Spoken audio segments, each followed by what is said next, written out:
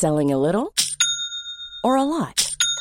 Shopify helps you do your thing however you cha-ching. Shopify is the global commerce platform that helps you sell at every stage of your business. From the launch your online shop stage to the first real-life store stage, all the way to the did we just hit a million orders stage. Shopify is there to help you grow. Shopify helps you turn browsers into buyers with the internet's best converting checkout. 36% better on average compared to other leading commerce platforms. Because businesses that grow, grow with Shopify. Get a $1 per month trial period at shopify.com/work. Shopify.com/work. The signs are improving that England's current lockdown could be its last. But Boris Johnson has said he won't move too quickly unless the data supports the easing measures. We must be both optimistic but also patient, because we want this lockdown to be the last, and we want progress to be cautious but also irreversible. Welcome to Payne's Politics, your essential insider guide to what's happening in British politics from the Financial Times, with me, Sebastian Payne. In this week's episode, we'll be discussing the latest progress on the coronavirus vaccination programme, as millions more Britons receive their jabs and the Prime Minister is set to decide how and when to ease the tough social distancing measures. Health editor Sarah Neville and political reporter Jasmine Cameron-Schleschi will analyse. And later, we'll be looking at the surprise appointment of a new Brexit minister to oversee future UK-EU relations. After a Whitehall bun fight, Lord David Frost has found himself a perch in the cabinet. But should Michael Gove be worried? Political editor George Parker and chief political columnist Robert Shrimsley will give us their views. Sarah and Jasmine, welcome back to the podcast, and let's move straight into the main topic of the week. Boris Johnson received some great slabs of data on his desk this week, which attempted to answer the big question facing the country. Do COVID-19 vaccinations work? We do know they cut serious illness, but do they cut transmission of the virus? That answer is key to the question of when lockdown will finally be eased. The Prime Minister is spending the weekend deciding a roadmap for the next few months, but it's already clear he's going to act cautiously and, unlike many of his decisions in 2020, will not rush into easing measures too quickly.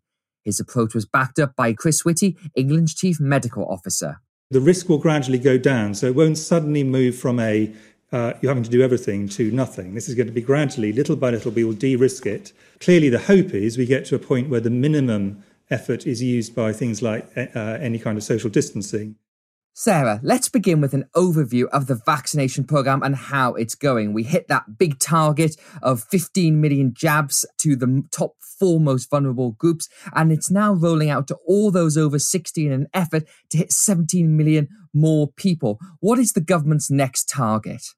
The vaccination rollout in the UK is going astonishingly well, particularly in contrast to some of the other big pandemic grand projects like the Test and Trace programme, where the second best performer amongst large countries after Israel. And as of last night, we've vaccinated 16.5 million people, and we're getting incredibly high take-up, particularly in the older age groups. In 1 or 2 of the age cohorts, I think it's even reached 99%. And I think part of the reason for that is that the NHS has been in charge of the rollout. And the NHS, of course, in the UK is an immensely trusted brand, if you like. And I think it's really been an advantage for the programme that it hasn't relied on the kind of outsourcing to private companies that affected people's response, for example, to Test and Trace. I think one of the reasons that compliance with isolation has not been as good as it might have been is people have been getting calls from outsourced contact centres, whereas here it's the NHS that's been inviting you in for your jab, and the speed at which it's been done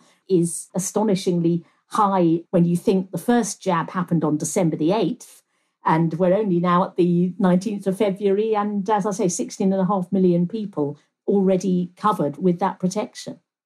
And Jasmine, so the next target for the government is to get through all the over 50s and those clinically vulnerable. And we know that the top group of vaccinations, the 1 to 4 priorities, was all about reducing deaths. And the government estimated that once they'd been vaccinated, that would cut 88% of deaths from COVID-19. But the next category is all about reducing pressure on the NHS. And the government seems to have put quite a distant date on this, because the FT did some number crunching this week, and we figured out that if the vaccine pace continues at its current rate, it should be done by the end of March. But instead, the government's now saying it's the end of April. What's going on here?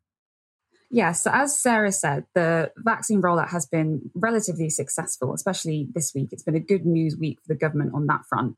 But they're really trying to temper expectations. There may be a new variant. We still don't know the impact of vaccines on transmission. So there is this overwhelming sense that, yes, we may have vaccines, but our path out of lockdown won't necessarily be as straightforward.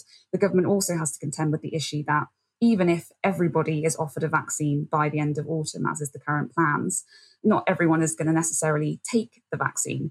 We've seen growing concerns surrounding vaccine uptake among ethnic minorities, among social care workers, among those with disabilities, for example.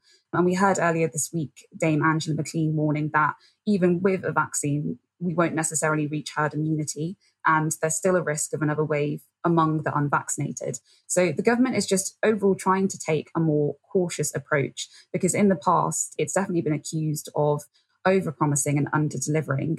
But this more cautious approach by Johnson has really put him at a collision course with many of his Tory backbenchers. So last week, we saw that around more than 60 MPs from the COVID recovery group wrote a letter to the Prime Minister arguing that if all 9 priority groups are vaccinated as planned by the end of April, then there's really no justification for coronavirus restrictions to continue. They also argued for all schools and all pupils to return by March the 8th, and they also called for the reopening of pubs and restaurants. And so you have Tory backbenchers really pushing the Prime Minister to provide firm dates and firm certainty to the public. Now, Sarah, when you look at this sort of negativity, it's starting to fly a little bit in the face of evidence. That there was a front page on the Daily Telegraph this week that revealed some of the details of this big, important Public Health England study, which is looking at what effect the vaccinations have on transmission of COVID-19, because that's really going to dictate how quickly you can open things up once the vaccine is rolled out to the most vulnerable groups, but then also to the adult population. What does that do to the virus passing around? And the initial indication from Public Health England, but also some data that's come from Israel as well, suggests that the vaccination is cutting it by a significant measure. And that should suggest we could ease lockdown at a relatively rapid rate. The really crucial thing, I think, about this Public Health England data is that it appears to suggest that transmission is very, very heavily cut by about 2/3. And this, of course, is the question mark that we've all had for the last few months, as well as stopping the vaccinated individual suffering severe illness or hopefully any illness. Would they cease to become infectious to others? And this PHE data seems to suggest a very big reduction in that infectiousness. In a way, it's not surprising. The COVID vaccine would have been a very unusual vaccine if it didn't stop that kind of transmission. But nevertheless, this is really important confirmation. And as you say, it's perhaps going to make the political management job a little harder, because it does suggest that this vaccine is genuinely very exciting in terms of its ability to restore us all to normal pre-pandemic life within the next few months, given that the word is that they'll now have everybody in the population by the autumn. So we should be reaching that elusive herd immunity towards the end of the year, possibly even, shall we say, October. Now, let's turn to this question of how the lockdown is going to be eased and what the plan will look like. As we said, Boris Johnson will be receiving lots of data looking at the effectiveness of the vaccine, also looking, of course, at infections, deaths, hospital admissions, and the data is going the right direction. Of course, the challenge for the Prime Minister is separating out what is the vaccination and what is lockdown. But we do have a bit of a sense, Jasmine, about how this is going to look. We know that schools are due to go back on on March the 8th, but there still seems to be a bit of debate in government about will it just be primary schools, Key Stage 1 and 2 to begin with, or whether it's all pupils, and then we think universities are likely to come after that. Yes, so the PM has said that at least some pupils will be returning to school from March the 8th. Gavin Williamson and the PM are under immense pressure to ensure that returning pupils to schools actually goes as smoothly as possible, especially after a series of U-turns, most notably at the beginning of the year, where we saw pupils going in for one day only to be told that they would be remote working. And so there's a lot of speculation surrounding what a reopening will look like. It will likely involve some form of mass testing. Before it was announced that we would return to remote learning in schools, the initial plan in January was for mass testing in schools to enable schools to sort of catch and contain any outbreaks. There are lots of logistical questions surrounding that, how many times pupils would have to be tested, where they would get tested at home or in school, but that's likely to be one element of it. There's also transmission and infection levels in schools and questions surrounding whether the government will adopt a staggered approach.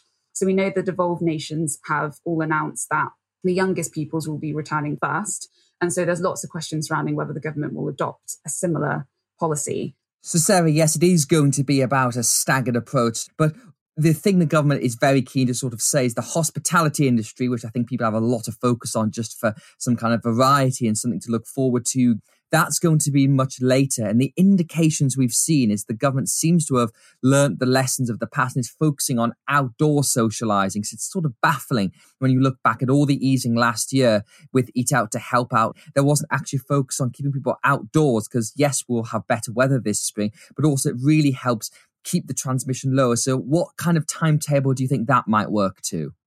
Well, clearly the hospitality industry is a powerful voice and has been lobbying incredibly hard. So they will be looking to come in, not too long after schools. One of the things I've been thinking about this week is the absolute importance that the government is increasingly putting on testing, not just in the school setting, but Seb, you had an excellent story this week about how this could be the pathway back to theatres and cinemas reopening, because of course that's another huge industry and an immensely successful British export industry in terms of theatre. We send many shows overseas. They have suffered bitterly, and testing is obviously being seen as one of the ways to revitalise that industry. The problem, as I see it, is that there's big question marks over the accuracy of this kind of testing. And I saw a senior scientist issuing very apocalyptic warnings this week about the dire dangers of relying on a lateral flow test as a proof of somebody being fit and able to go into a theatre full of hundreds of people, and that this could risk becoming an ultimate super spreader event. So there are huge pitfalls ahead, I think, as the government plans this reopening. And finally, Jasmine, just to come back to this question about how decision is going to be made. So we know that Boris Johnson will be influenced by Chief Medical Officer Chris Whitty and the Chief Scientific Officer Patrick Vallance, and they will be, I think, pushing caution. But then, of course, on the other hand, you will have the economic voices, people like Rishi Sunak, Kwasi Kwarteng, the business secretary, pushing him to get the economy going again, because, of course, we've got the budget coming, which is going to be a bit of a holding pattern. But I think one thing that is striking is how much the Tory politics have moved on compared to last year on this, because whenever we were looking at lockdown 1 and lockdown 2, there was always this pull from people within the cabinet, like the Chancellor, to get things open up again because of the cost of keeping everybody locked up at home. That's really dampened down. And as you said earlier, there are still plenty of Tory libertarian rebels who are not happy, but it doesn't feel as if there's that big push to get things going and opening as soon as possible. Instead, people want the certainty and they want this to be the last lockdown. Yeah, I think that's completely fair. But I think there is a general sense that the cautious approach is the better approach. And what we have seen is, sometimes you'll see a handful of Conservative MPs gearing their efforts towards specific issues, say, for example, on the reopening of schools. But generally speaking, there is a consensus that this cautious approach is more favourable. Looking into the long term, I think the government is conscious that as it makes these decisions on unlocking, there are questions surrounding how it manages the virus in the long term. So at one point, it's going to have to make a decision as to what level of risk and what level of infections we as a society are comfortable with. So even ministers seem a bit conflicted on this issue. So I think it was Hancock that said that the virus could be treated like a flu. Now, we don't self-isolate and social distance because of the bad flu season. We vaccinate the most vulnerable and society functions as normal. But then when this idea was put to Boris Johnson earlier this week, he argued that it's a bad idea to have a large amount of the virus circulating because that would risk new variants being developed and it could risk the virus spreading among older people. The government is really going to have to decide what the long-term goal is. Should we be living with coronavirus and managing it like the flu, but accepting that maybe 5 or 10,000 people sadly die each year? Or is the government intention to get cases as close to zero as possible? Jasmine and Sarah, thank you very much. It's been a rather busy year so far for Lord David Frost, the peer and close ally of Boris Johnson. He has been Chief Brexit Negotiator, Designated National Security Advisor, Designated International Relations Advisor, and now a Minister and full member of his cabinet. After a fair bit of White Horse squabbling, Frost is now in charge of overseeing the UK-EU trade deal and will be the Prime Minister's chief point man with Brussels. But in a recent Select Committee hearing, Frost admitted that relations between the two sides could certainly be better. I think it's been more than bumpy, to be honest, in the last 6 weeks. I think it's been problematic. I hope we'll get over this. It is going to require a different spirit, probably, from the EU, but I'm sure we are going to see that. George Parker, welcome back to the pod. Let's begin with, who is David Frost? I can imagine most of our listeners won't have heard of him, but he's rapidly becoming one of the most influential and intriguing figures in the Johnson government. Well, he's assumed an incredible amount of power for an unelected official. Essentially, his new job involves running the UK's relationship not just with the EU, but coordinating relationships with the 27 member states, including France and Germany. So it's a huge job. And you ask yourself, what's his qualification for this? Well, he was a former Foreign Office official. He felt his career didn't really flourish as much as it should have done in the Foreign Office. It peaked when he was the ambassador to Denmark. And then he left the Foreign Service and went off to become a lobbyist for the Scotch Whisky Association, one of Britain's biggest export industries, of course, where David Frost was a big advocate for the benefits of the European Union single market and was paid to lobby on behalf of the Scotch Whisky Association to try and keep Britain inside the European Union. At some point along the way, he's undergone a conversion of his views on the EU, and he's absolutist on this point, that sovereignty is something which is not just important from a political point of view, but he also believes it's economically important. So under David Frost, the British negotiated a trade deal which puts sovereignty very much ahead of economic interests and market access. And in that respect, he's very much a fellow traveller with Boris Johnson, who sees him as reliable, very hardworking, conscientious, and will basically stick to the hard Brexit view that Boris Johnson's always espoused. So Robert Shrimsley, as George said, a fellow traveller on Brexit is very much the best way to see David Frost. But he's mostly been a behind-the-scenes figure to now working as a special advisor. But last summer it was announced he was going to be made a peer and be appointed National Security Advisor, which is a very important official role for the Prime Minister. That didn't quite come off, and there was a bit of a ruckus this week. He's now ended up becoming a minister. He's become a Minister of State in the Cabinet Office, but quite the most influential Minister of State we've seen. Remember, that's one rank below Cabinet, but he is going to be a member of the Cabinet, and he's going to assume a great deal of importance. And it was very puzzling the way the choreography of this, because only a couple of days earlier it had been announced that Michael Gove was going to take the chair of this body called the EU-UK Partnership Council, which was going to oversee all continuing issues around the trade agreement around the Northern Ireland Protocol. And 2 days later, it's then said, no, actually, it's going to be David Frost. So that obviously points to the fact that there was quite a lot of shenanigans going on behind the scenes. But he is going to be a figure of substantial clout. He carries the Prime Minister's ear. He's also seen, as a real, true believer. And one of the striking things about Brexit is, as this process has gone on, the number of people who are trusted as true believers has diminished. And we shouldn't forget that Michael Gove stood there with Boris Johnson as one of the key figures arguing for Brexit, but he is decreasingly trusted by Brexit hardliners, partly because he was ready to support Theresa May's deal, because he pushed her withdrawal agreement, and because he's been ready to compromise occasionally. And that's tarnished him in some people's eyes. I think it's also the case that he was being looked at as someone who was looking at a more emollient approach to dealing with problems as they came forward with the EU.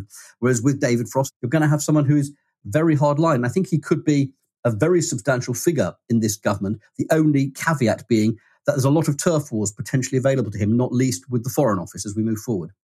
Well, you mentioned Michael Gove there, Robert, and there's a feeling that his nose has been knocked slightly out of joint by Lord Frost's appointment. But Gove himself also admits there's been some teething issues with that trade deal. This is what he told a select committee recently. We all know that when an aeroplane takes off, that's the point when you sometimes get that increased level of turbulence. But then eventually you reach a cruising altitude and the crew tell you to take your seatbelts off. Enjoy a gin and tonic and some peanuts. We're not at the gin and tonic and peanut stage yet, but I'm confident we will be. Well, George, with that metaphor there from Michael Gove, how do you think David Frost is going to affect this? Is he going to take us to the gin and tonic and peanut stage, or are we going to still be in turbulence with him overseeing this for some time?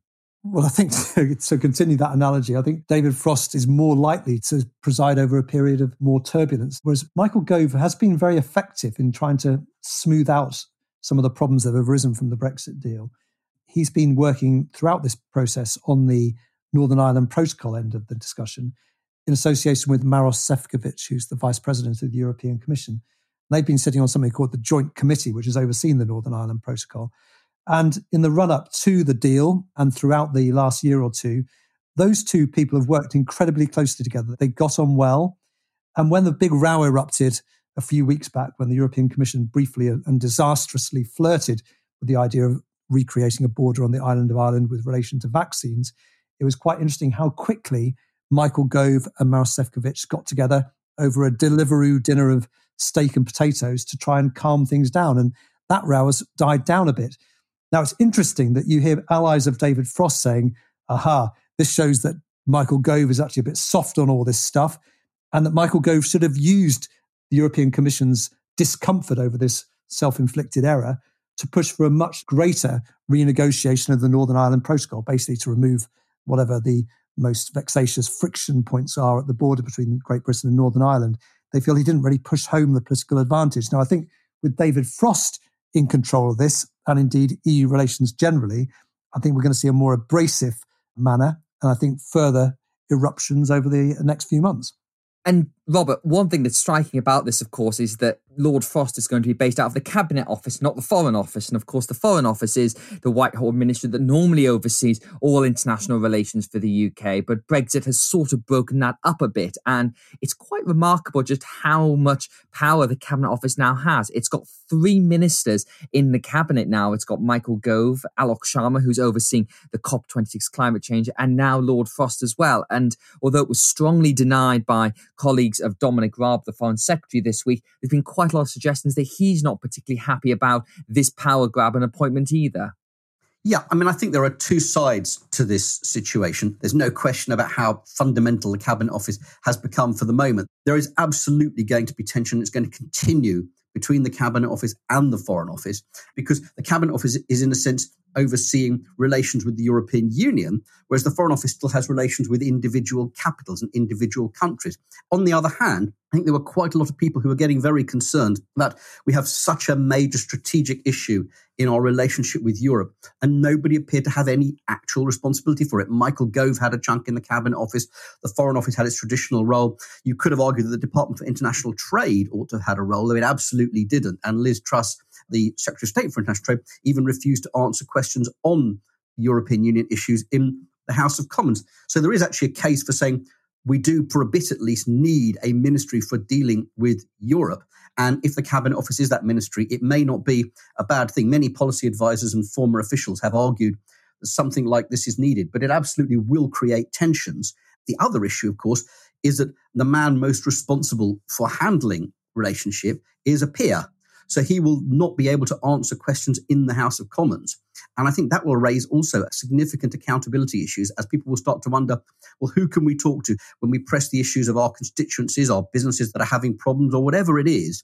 Who can we talk to in the Commons, and where is the accountability there? Just to pick up Robert's point on the Cabinet Office, I mean, it is becoming a highly powerful body at the heart of government. It's a curious situation in the UK, as you know, that Number 10 Downing Street is itself a very small operation. And traditionally, prime ministers have lent on the Cabinet Office next door, physically next door, to see through the will of the prime minister. Now, that can create tensions if the person running the Cabinet Office, in this case, Michael Gove, is not entirely trusted by the prime minister of the day. That doesn't have to be the case, though, of course, because when think back to Theresa May, for example, she would put in a trusted figure like David Lidington or Damian Green in the Cabinet Office to do her work for her. It does feel slightly unstable at the moment with Michael Gove and Boris Johnson eyeing each other slightly warily. But it doesn't mean that in the end, Boris Johnson couldn't put someone into that department who he trusts, which would be seen as a way of him exerting more control from the centre over the whole government. Well, that brings us on to the final question about all this, which is a reshuffle. And we love talking about cabinet reshuffles, who's up, who's down, and when it might happen. There's been a sense for some time that there does need to be changes at the top of the Johnson government. I think nobody in Westminster thinks Gavin Williamson, the Education Secretary, will be in his post for much longer. There's also a sense that Matt Hancock, the Health Secretary, may need a bit of a break after having seen a year of the coronavirus pandemic. It's been a very tough job, I think, for any minister. And then it comes back to this question of Michael Gove as well. And Robert, it feels as if the reshuffle is probably going to come in the summer because the government doesn't want to do it when we're still in the midst of a coronavirus pandemic. It wants to be when COVID's in the rearview mirror, according to some people in the government I spoke to. And it wants it to be far enough away from the local elections in May that it doesn't look like a panic. So it feels as if maybe late June, July time, we could see a decent shake-up of the government. Well, it's long been my view that it would come in the summer because the British political landscape may look very different in the summer. You know, with luck, the country and the economy will have reopened. We will know where things stand in terms of Scotland and the assumption that the SNP is going to win the Holyrood elections, which throws us into a new stage of that question. So that feels like the right time to put a different team in place. One of the interesting footnotes to the Gove-Frost affair was it was announced that Michael Gove was taken charge of a committee to look at reform of public services. And I think that would, to some extent, make a lot of sense because it's going to become one of the big issues of the next couple of years. We know that there's a plan to reform the health service. We know there are plans to shake up education. And it's the kind of thing that Michael Gove likes and has shown a talent for, whether one agrees with what he does. So I think you could easily see him becoming a big figure masterminding the approach to public services. Although, on the other hand, you could easily make an argument for saying he becomes a big figure trying to defend the union. But I think we will see a shake-up and he will be part of that process.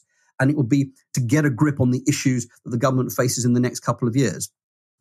Yes, George, if you speak to a lot of Tory wags, they say that Michael Gove could go over to the health department. There's also some whispers he could maybe go back to education, where he was there as a reforming minister under David Cameron. But it's clear Michael Gove is still going to be a pretty influential figure. Who else should we be watching out for in this reshuffle, even if it is some time away? The problem with Michael Gove is, he's a brilliant administrator and a very visionary Secretary of State, one of the most effective ones I've covered in my time in the lobby. But he's also incredibly unpopular with the public. And so sticking him into the health department or back at education would open up the kind of problems that David Cameron grappled with. I suppose the other people we should mention are two of the holders of the great offices of state, so-called. One is Dominic Raab, who seems to me to be doing a perfectly decent job. Don't forget, he is the first Secretary of State, effectively the Deputy Prime Minister, as you recall, when Boris Johnson became very ill, he took over. But nevertheless, doesn't seem to be brought into the inner circle of things. And the whole Frost affair, again, was another sign of the Foreign Office's role being slightly denuded or possibly majorly denuded by David Frost's role running European Union policy. And then the other one is the question about Priti Patel, who may be massively popular with the Conservative grassroots, but Boris Johnson wasn't particularly happy with the way she handled the migrant issue last summer. And she's obviously not trusted to go out and front the government's message. You know, we barely see her in broadcast studios. So those two, I think, are ones to watch as well. Gavin Williamson, you mentioned, I think would be quite remarkable if he doesn't get the chop. One person I think I would probably just tip for possible promotion, or two people. One would be Oliver Dowden, who seems to have done a pretty good job at the Department of Culture. And also a wild card here, Grant Shapps, who I think is one of the few ministers who's had a pretty good crisis. So those are two possibly to watch. I think I'd also add to that list Sajid Javid, who I think there's a clear desire to bring back into government. The only question is whether there's a role big enough for him. But I think he's also one to keep our eyes on.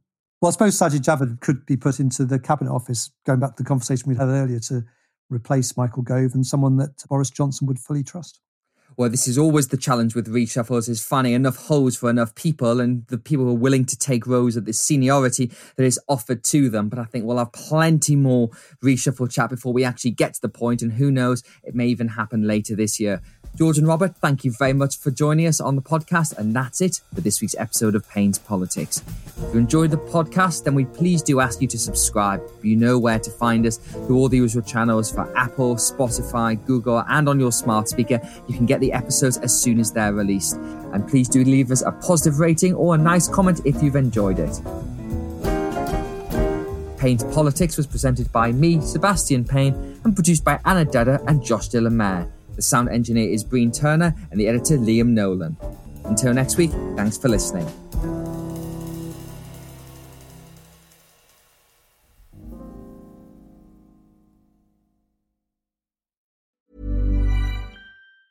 Planning for your next trip? Elevate your travel style with Quince. Quince has all the jet-setting essentials you'll want for your next getaway, like European linen, premium luggage options, buttery soft Italian leather bags, and so much more. And it's all priced at 50 to 80% less than similar brands. Plus, Quince only works with factories that use safe and ethical manufacturing practices. Pack your bags with high-quality essentials you'll be wearing for vacations to come with Quince. Go to quince.com/trip for free shipping and 365-day returns. When it comes to your finances, you think you've done it all. You've saved, you've researched, and you've invested all that you can.